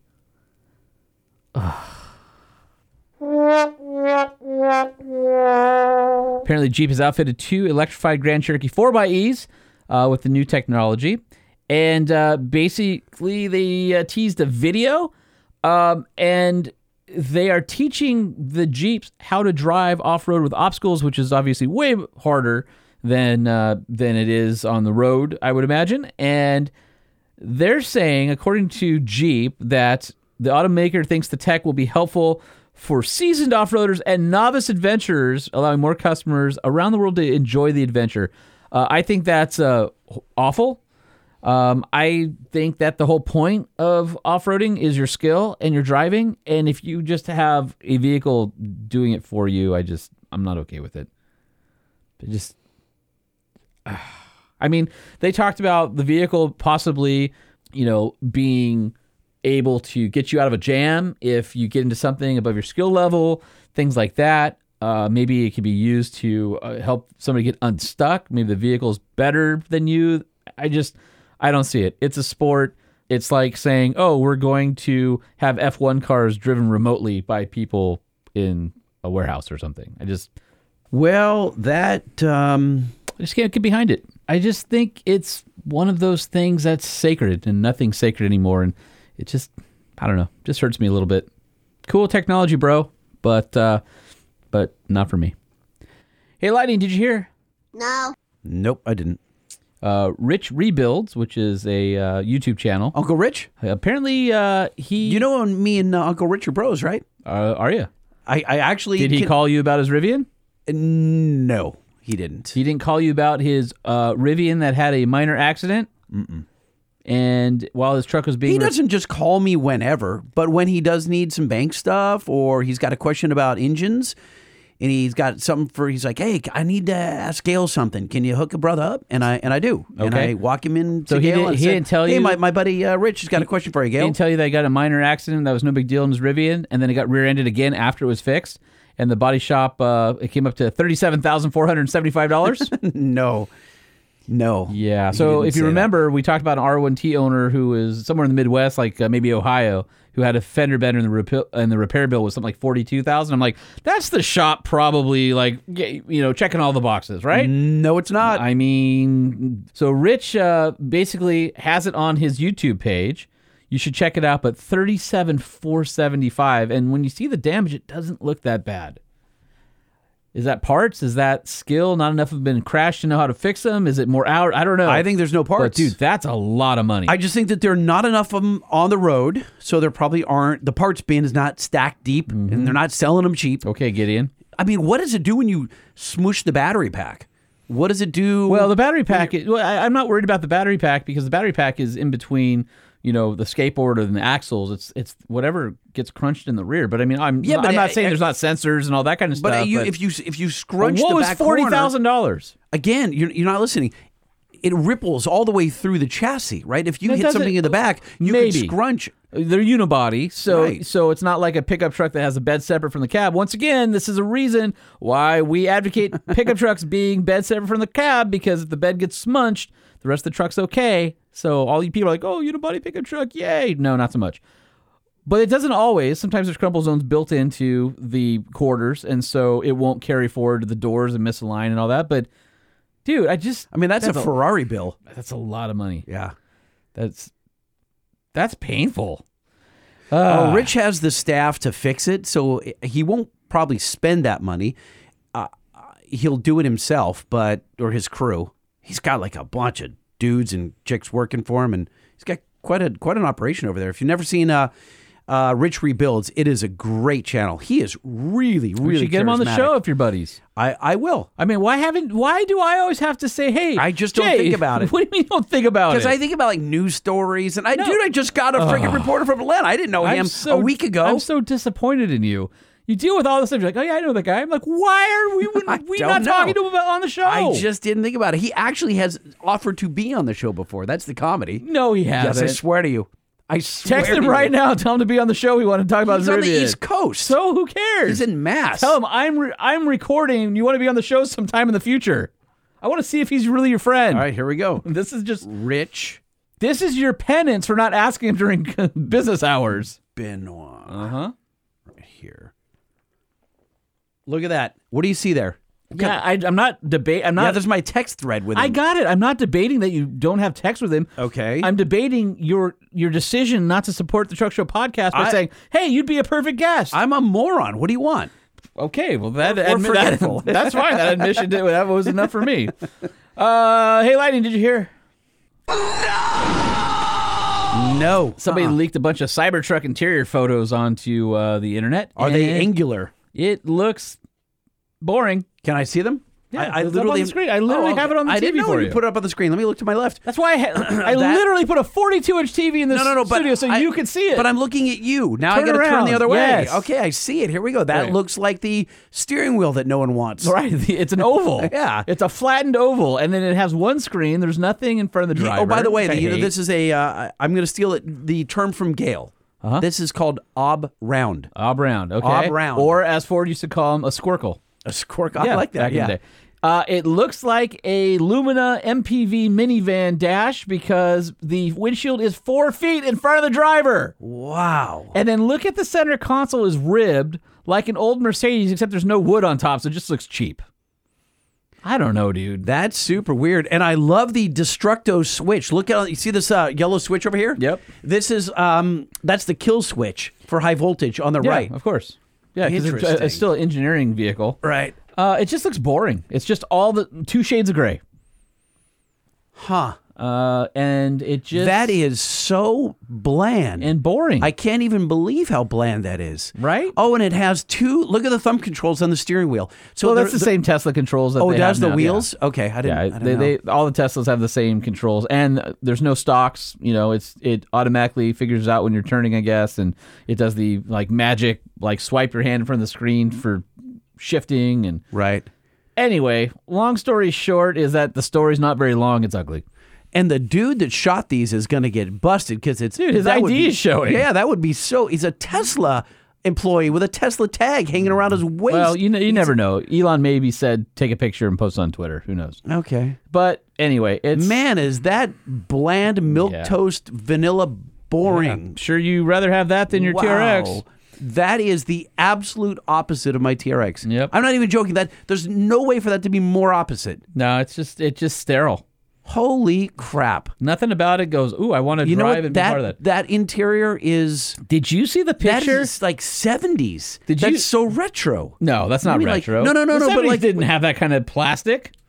I guess not 70, early 80s? What is that? Did you see the pictures last week of what the production Cybertruck looks like? No, I remember you talking about it. Maybe it was off air, but I didn't see those. All right, so here's the outside. And so it still has the light bar, and it still has... And when we say the light bar, there's a headlight that goes all the way across. Okay, yep. And now it has triangular mirrors on it, and you can see some pictures of the bed area. It's got some kind of Utilitrack looking... it's got tie downs and stuff like that. Okay. And the rear window, and I don't know. It's taking shape. Yeah, the fenders, it's got the triangular mirrors now. It still has that one stupid giant windshield wiper. I mean, it's definitely going to have road presence. You know, you're going to know what it is, but it's... Of course, it's going to be the bee's knees at every car and truck show. I mean, everybody will want to see it. The moment it comes out, and every early adopter is trying to get their hands on one so they can be the guy at Cars and Coffee that everyone salivates over. Like, oh, look at this freak show of a truck, but... They all want to be the owner of that freak show. I guess. I get it. I totally get it. But how do you get into the back? Like, you have to not care about, backseat and utility. And by the way, tell me that the quad is going to be real. You always see the quad mentioned. Yeah. It's shown right here. Who knows? That quad is so dope. I don't know. I'm just... I remember that, if you guys know, I had a chance to see Cybertruck early, weeks before it was unveiled, and I'll never forget that time I dented it. Mm-hmm. Anyway, hey, Lightning, did you hear? I don't know if I've said it on the show 4 or 5 times, and we've taken it out every time, I think. Are you going to make me take it? Can I leave it in the same? Yeah, I didn't say enough. I just dented it once. I don't know how. I'm leaving it in. Well, we'll find out. No, it just happened. I left it in. All right. Hey, Lightning, did you hear? No. Nope. UTV fans rejoice. The 2024 Polaris Expedition side-by-side looks like a 4-door Jeep. Yeah, why build that? It has a heater and air conditioning. At that point, just get buy a Jeep. Seriously. Or buy that other Jeep that looks like, that's not a Jeep that looks like a Jeep. They even have a rooftop tent. What were the people that we interviewed? I got it. It has a rooftop tent on a UTV. It's stupid. Why? Buy a goddamn Jeep, Because you still need a truck and a trailer, too. Just... I get it, but you're sort of jumping the shark. All right, I'm just going to hit all the main things because whatever. 999cc parallel twin ProStar 1000 Gen 2 engine, 114 horsepower. It's the same engine that debuted in the Polaris RZR XP. It also gets a 12-gallon fuel capacity, which gives you more than 200 miles of range, but it still has a CVT. It does have high and low range gears, on-demand all-wheel drive, Fox Podium QS3 dampers with position-sensitive spiral technology, 2-inch diameter in the front, 2.5 in the rear. It gets 30-inch tires, 14 inches of ground clearance. Wheel travels 14 inches front, 15 rear. It sounds fun, but Do you know this thing's got to be into the high 40s? 35 40s? to It's got to 40 be grand. 40s, Yeah. dude. I don't know if they've announced pricing yet, but There it is. Here we go. There it is. $31,999. No, keep going. Hold on. For the mid range, it starts at $28,999. The fully kitted North Star XP, $38,999. That's the same price to repair a bent up Rivian. just saying. Anyway, I don't get. Why are they making side-by-sides? Because there's people who live in Wisconsin, like Jeeps, who are going to take these hunting and they're on trail systems and they're never going to touch the road. I get that. For everybody else, I don't get it. It's weird. I'm sorry. Maybe I'm pompous. Hey, Lightning, did you hear? No. No. Nope, I did not. All right, this is our last news story. I want to save this one for the end. A little bit sad, a little bit happy, but Mark Allen, head of Jeep Design, the gentleman who was just on the podcast about a month and a half ago. So don't tell me he quit. Go listen to that. He's the guy that has done all the wacky Easter Jeep concepts for the past 15 years or whatever. Retiring from Jeep after 30 years. No! God, no! No. Yeah, that makes me sad a lot. No. Mark Allen, no. Say it ain't so. He deserves it, but if you think about it, and I wrote a little social post on him yesterday. Love letter? And a little bit of a love letter. And what I'll tell you is Mark is as indelible to the Jeep brand as the 7-slot grill. He has been in charge of Jeep design for so long that all of the favorite vehicles that have gone through have had Mark's touches. He's the guy that started Easter eggs in the industry for the most part. He's the guy that started red tow hooks. Every manufacturer now, including Toyota and GM with the red tow hooks, can all go back to Jeep and the red tow hooks on the Rubicon as something Mark Allen did. He's left his mark on the industry. He's left his mark clearly on the Jeep brand, and he is a hell of a nice guy. Gracious as always. When we asked him for an interview, always has great stories to tell. And just the way the storytelling and the detail work of what he does, everything has a purpose and a story. There's a reason for everything. Having known him for the past 20 years has been awesome. Walking around, talking design, seeing little things that he's done and have him give me the backstory on that stuff. It's always been super special. And I'm excited for my friend in retirement, but Jeep will not be the same without Mark Allen. So a little thank you to Mark and tribute. Products, like the Wrangler, the JK, the JL were done under Mark's watch. That's massive. Bringing back the kink in the grill, all the YJ, Grand Cherokee, the new Grand Cherokee, the WL, the WK, the WK2, the Gladiator. Just go down the list of amazing vehicles that he's churned out and set kind of the two schools of design. The iconic Wrangler design, which is Gladiator, Wrangler 2-door, Wrangler 4-door, and then the mainline, which is, Cherokee and Renegade and Grand Cherokee, Wagoneer, and then also the guy who has the Skittles collection of colors. If you've loved all the crazy colors that Jeeps have come in, the greens, the pinks, the purples, that's Mark. And if you liked all the crazy mute tones, so everybody that has a concrete gray, paint color in that stuff like that was coming out of Mark's design studio a lot longer before you saw it in production. All those vinyl siding colors that he likes to call it. So anyway, he will be greatly missed. I doubt he's not dead. He's just retiring. I doubt that there'll be any fat bearded men Easter eggs on on anything. I have I'm a feeling my friend. he will still be showing up at Easter Jeep Safari and places like that because he's a lifer. We'll see. Yeah. We'll see. I you think he's got to go move to like some deserted island? He said he's moving out west somewhere. He's leaving Michigan. He says doesn't know where, but he's looking forward to his new adventure. And he's going to be closer to us. And yes, and he's actually building a TJ Brute that is AEV. So why can't he be a correspondent for us? Because he's retired. No, but because he doesn't like us that much. Oh, I'll tell you two Really? Mark Allen stories. If you go to my social, you'll see a picture of the 6.4 liter, which is the precursor to the 392 Wrangler on a JK platform. And I'm going to pull it up for you right now, Lightning, so you can see it on the big screen here.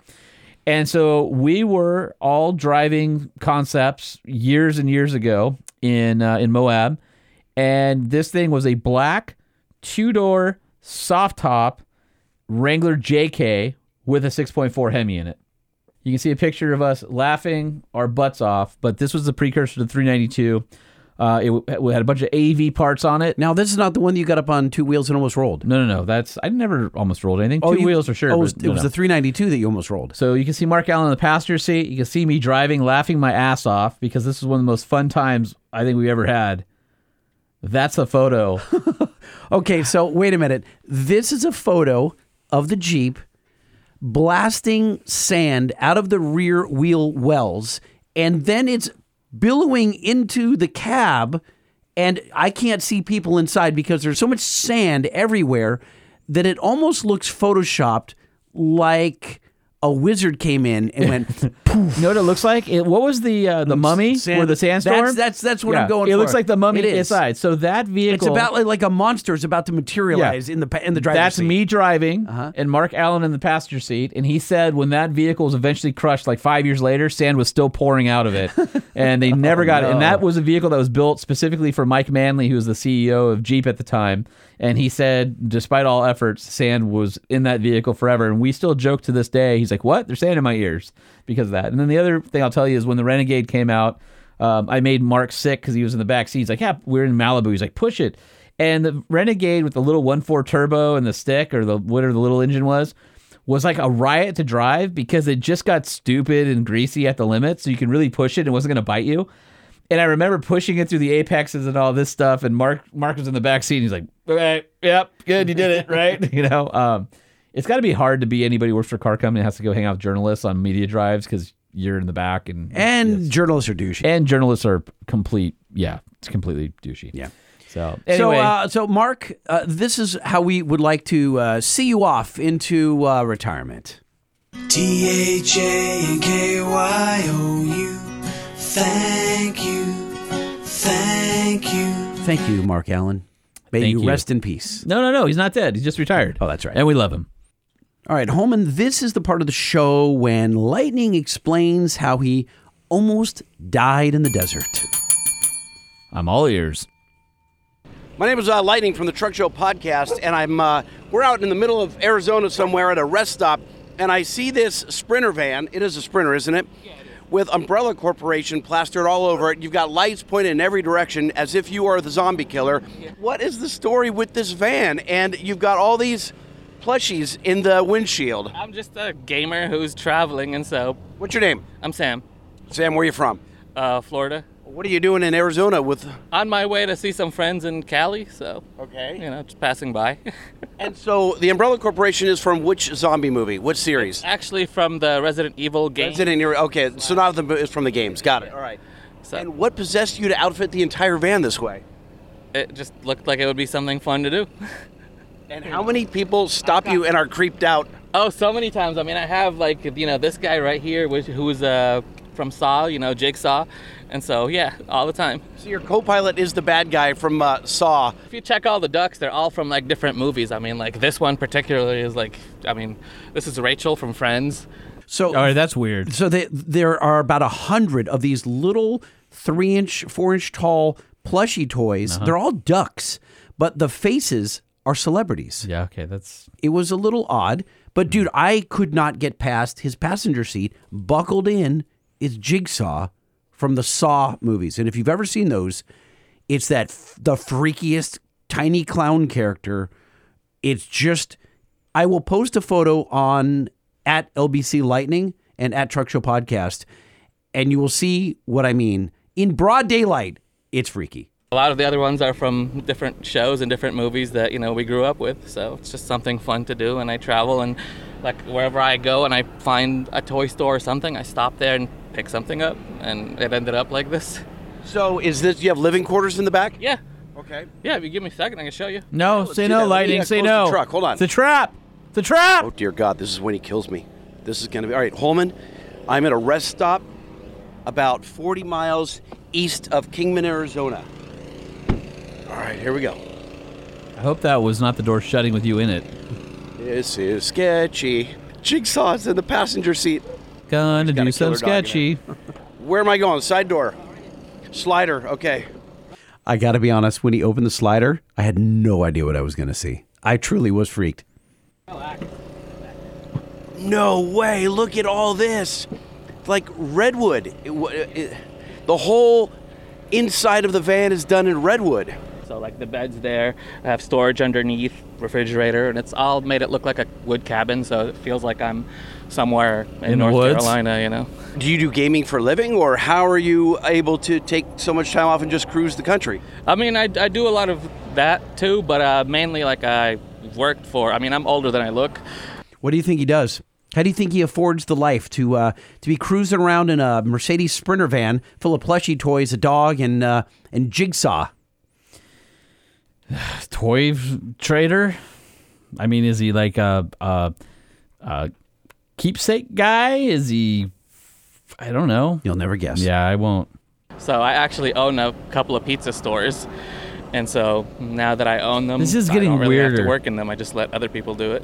No kidding. I'm gonna go in a pizza store. Are they like gourmet pizza places, or like Papa John's? They're like family-owned pizza places. It's pretty well known in Florida, I guess. I mean, if you're in Orlando. So, but we're like right there off of, you know, International Drive and Universal. What are they called? Broadway Pizzas. Okay. So you got a few locations. Yeah. So it affords you the time to cruise around with this. What kind of dog do you have here? This is a Cane Corso, or Cane Corso, however people choose to, you know, name it.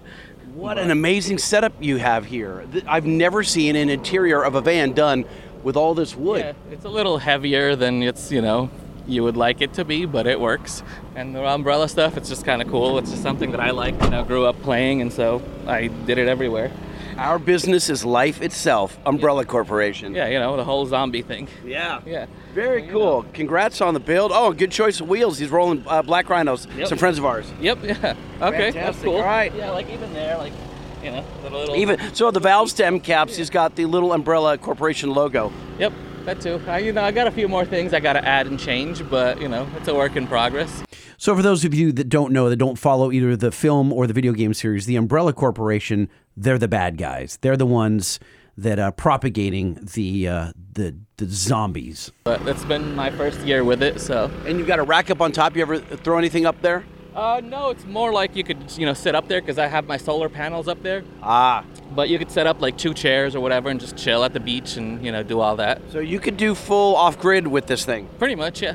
Wow. Like, you know, I have a 25-gallon, you know, water tank in the back. Yeah, you've got a microwave, you've got a fridge, you've got... do, like, outdoor showers. Oh, yeah. You know, so... You've got a shower showing me the little tent, hot and cold water. Wine glasses for a little night for 2 before you kill them? Yeah, well, right. I kind of did it. I met somebody on the road the other day, and we drank, like, 8 bottles. Holy mackerel. Yeah. And where did you bury the body? I think she lives in Arkansas now. So. Well, she did live in Arkansas. Yeah. But, yeah, no, that's kind of cool. Awesome. Well, great meeting you on the road. Well, thanks for stopping by. Yeah, nice to meet you at a rest stop. The Glad guy you over found here your is people. doing pressure washing, so we can't sit down on the park bench and chat. But yeah, no. But I mean, if you want, take pictures. I'm okay with it. I don't care. You know, it's all right. I'll take a few photos. Time. Awesome. All right. Thank you. Great meeting you on the road. Same here.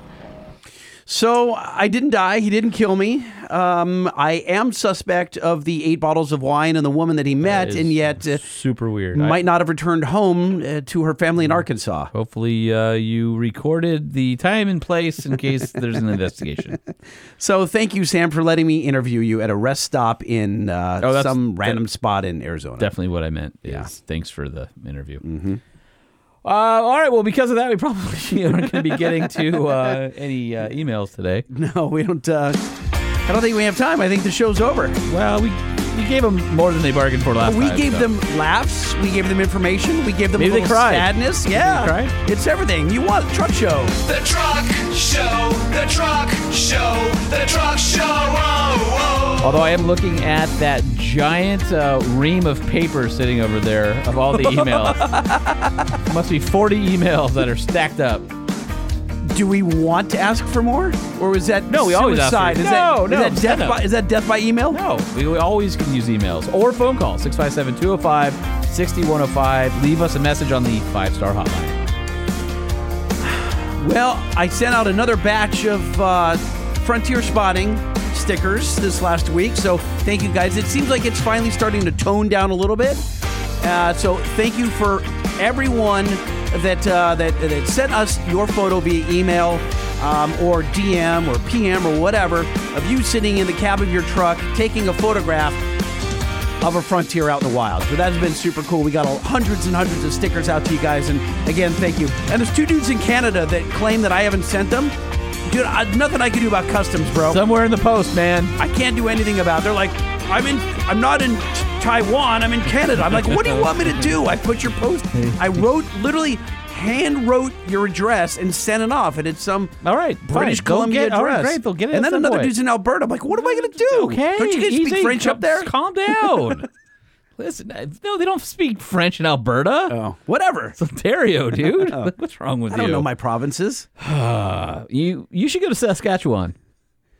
I should. Why? You know, just because you would. Because it's a funny name? Yes, and they should leave you there, and then you have to find your way home. And you'll be like, I don't know where I am. And then somebody will say, Saskatchewan, eh? And then you're going, I still don't know where I am. I wouldn't have a clue. All right, if you want to follow us on the socials, at LBC Lightning, at Sean P. Holman, or at Truck Show Podcast. If you want to reach out and send us an email, truckshowpodcast@gmail.com, or if you need to hit us up individually, Holman@truckshowpodcast.com or lightning@truckshowpodcast.com. And we have to thank Nissan, our presenting sponsor. Because of Nissan, this show still exists. So blame it on them or thank them. They've been with us for over 5 years. They make a great truck. If you're in the market for a half-ton or a mid-sized truck, give them a try. Put them on your list of vehicles to test drive. We don't think you'll be disappointed. Head over to nissanusa.com to build and price, or you can head on down to your local dealer. Check them out in person. I challenge you to find a better truck at a better price. And when you're looking for a device that will show you what your dashboard doesn't because maybe your dashboard won't turn on like Andre's Colorado, you reach out to bankspower.com and pick yourself up an iDash Super Gauge or iDash Data Monster. The only difference being data logging in the iDash Data Monster. It's freaking awesome. Go to bankspower.com to investigate yours. And if you got blown shocks and suffer from a horrible ride, then you want to go to bilsteinus.com where you can put in your year, make, model and figure out what options are available for your ride. You can get either direct replacement shocks that take the factory stuff off, put a much better, exactly factory size shock in there, or you can get a leveling kit, or you can upgrade to, let's say, a 5100 or a more performance-oriented shock. You get something that's better for towing, something that rides better, or you can step up to the big performance race shocks, reservoirs, external bypasses, the works. We trust Bilstein for our daily drivers and our off-roading adventures, and you should too. BilsteinUS.com. We also trust Onyx Off-Road to help build your next adventure. That's right. With Onyx Off-Road, you can use their route building tool in order to plan your next trip with your friends, and then you can send it to all of them so you have the same trip across all of your own devices. In fact, if you do it on your laptop, it'll automatically populate your phone or your iPad, anything that has the app on it. You go to the Apple App Store or Google Play Store to download the app. You can subscribe at onyxoffroad.com. Onyx Off-Road is the map app built for adventure. You can discover new trails, save maps for offline use, track, save, and share trips, customize maps with markups, and you can sync with CarPlay and Android Auto. Head over to onyxmaps.com where you can subscribe and unlock a whole lot of extra features. Like, I heard if you do the premium, you get a little something from OVR Magazine. What? I don't know. A subscription? Go subscribe to Onyx and see what you get for free from them with OVR. Really? Yeah. Little collabo is what you're saying. Maybe done a little collabo, yeah. Good for you. Yeah. I assume you set that up. You may have had a hand in that? I might have known some people. Ah. Yeah, OVR. Anyway, just a little plug, OVRmag.com. You can subscribe, digital or print, and support myself. Holman, one final thing before we peace out on this episode. Can we read the review that's making my blood boil? Okay, this comes from Greg Madden, who left us a 4-star review. The hell's that? Why would you leave us a 4-star review? Just leave us 5. Is that really paying you that much to do the extra star? Maybe he explains it. He says, love the show. Well, love doesn't sound like 4 stars to me. Then he says, the longest podcast ever. Okay, well, it's probably true. He goes, y'all talk 15 minutes before opening the show and then talk for 15 minutes after closing the show, like we're doing right now. Too many squirrels running around in your heads. I love every minute of it and always look forward to the next episode. Then why isn't that 5 stars? Hold on, it gets better. Thank you for continuing to do the show and pushing it to make it better. And then follow along on the screen there, Lightning, where my cursor is. What's the very next thing he says in his review? 5 goddamn stars! He says 5 stars. With 2 exclamation marks. And I type more, but code brown.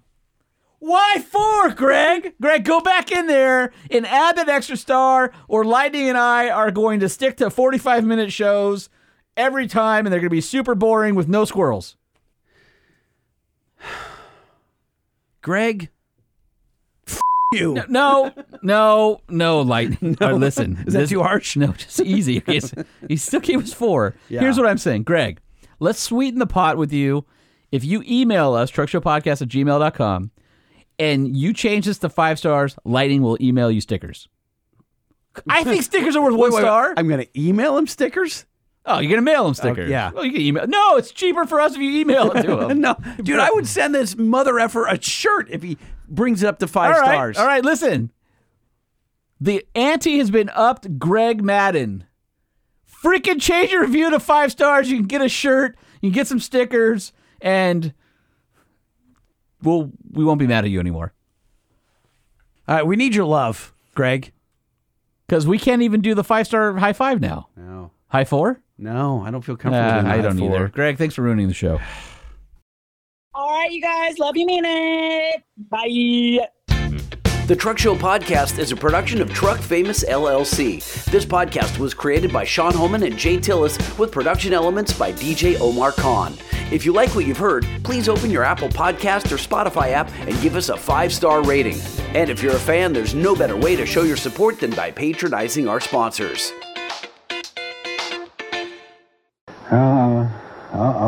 I guess my mind is going again. My body is dismembered from my mind completely. I can't think. Something is wrong with me. I was going bananas. My mind is just ready to go completely. Own mind is deteriorating. Thurnababa schnabber rubber. But the chada bachi. Compache junja watcher watcher.